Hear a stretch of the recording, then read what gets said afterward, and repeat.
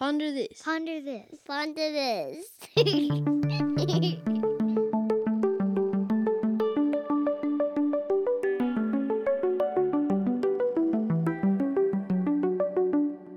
I've heard it said, as you probably have too, that space is the final frontier.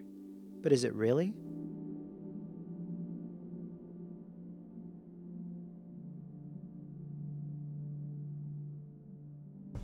With the recent discovery of gravitational waves in deep space, and last year's pass-by of Pluto in our own cosmic neighborhood, exploration is, once again, in the forefront of our minds. From the dawn of mankind, we have longed to seek out and discover new ideas and territories. Our checklist is relatively impressive.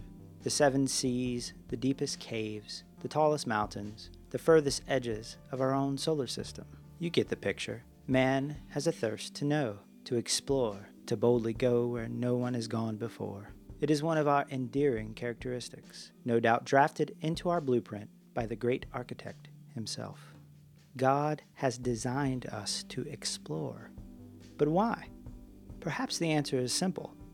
Maybe the Creator has placed exploration at the core of our beings with the primary intent of finding Him. Certainly He wants us to seek out His will and to discover, as the Apostle Paul said, how wide and long and high and deep is the love of Christ, and to know this love that surpasses knowledge. He also said that the purpose in knowing this inconceivable love is so that we may be filled to the measure of all the fullness of God. This comes from Ephesians chapter 3, verses 14 through 21. When I was a child, I thought that one day, when I got to heaven, I would know everything. I had this notion that upon entering those pearly gates, I would be somehow omniscient, all the mysteries of the cosmos made known in a split second. As great as this may seem, I no longer think I was right. Now I realize that the only one who knows it all is God. No, it seems more reasonable to think that we will eternally be exploring the characteristics of God, all the while discovering something new about Him that we didn't know before. I think this is the primary reason we have been wired to explore. When writing about what heaven might be like in his final installment of the Chronicles of Narnia, C.S. Lewis spoke of a grand and endless kingdom.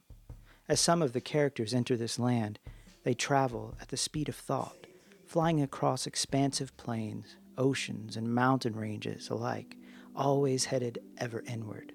They are met with a profound understanding that this kingdom is, in fact, endless, and that they will always be traveling, as the novel says, further up and further in, thus showing that there will always, always, always be more of God to discover. This is perhaps the crux of why we were created, to first know God and then continually discover our Maker and praise Him forevermore. I'm Dylan Higgins for the Ponder This podcast. Thanks for listening.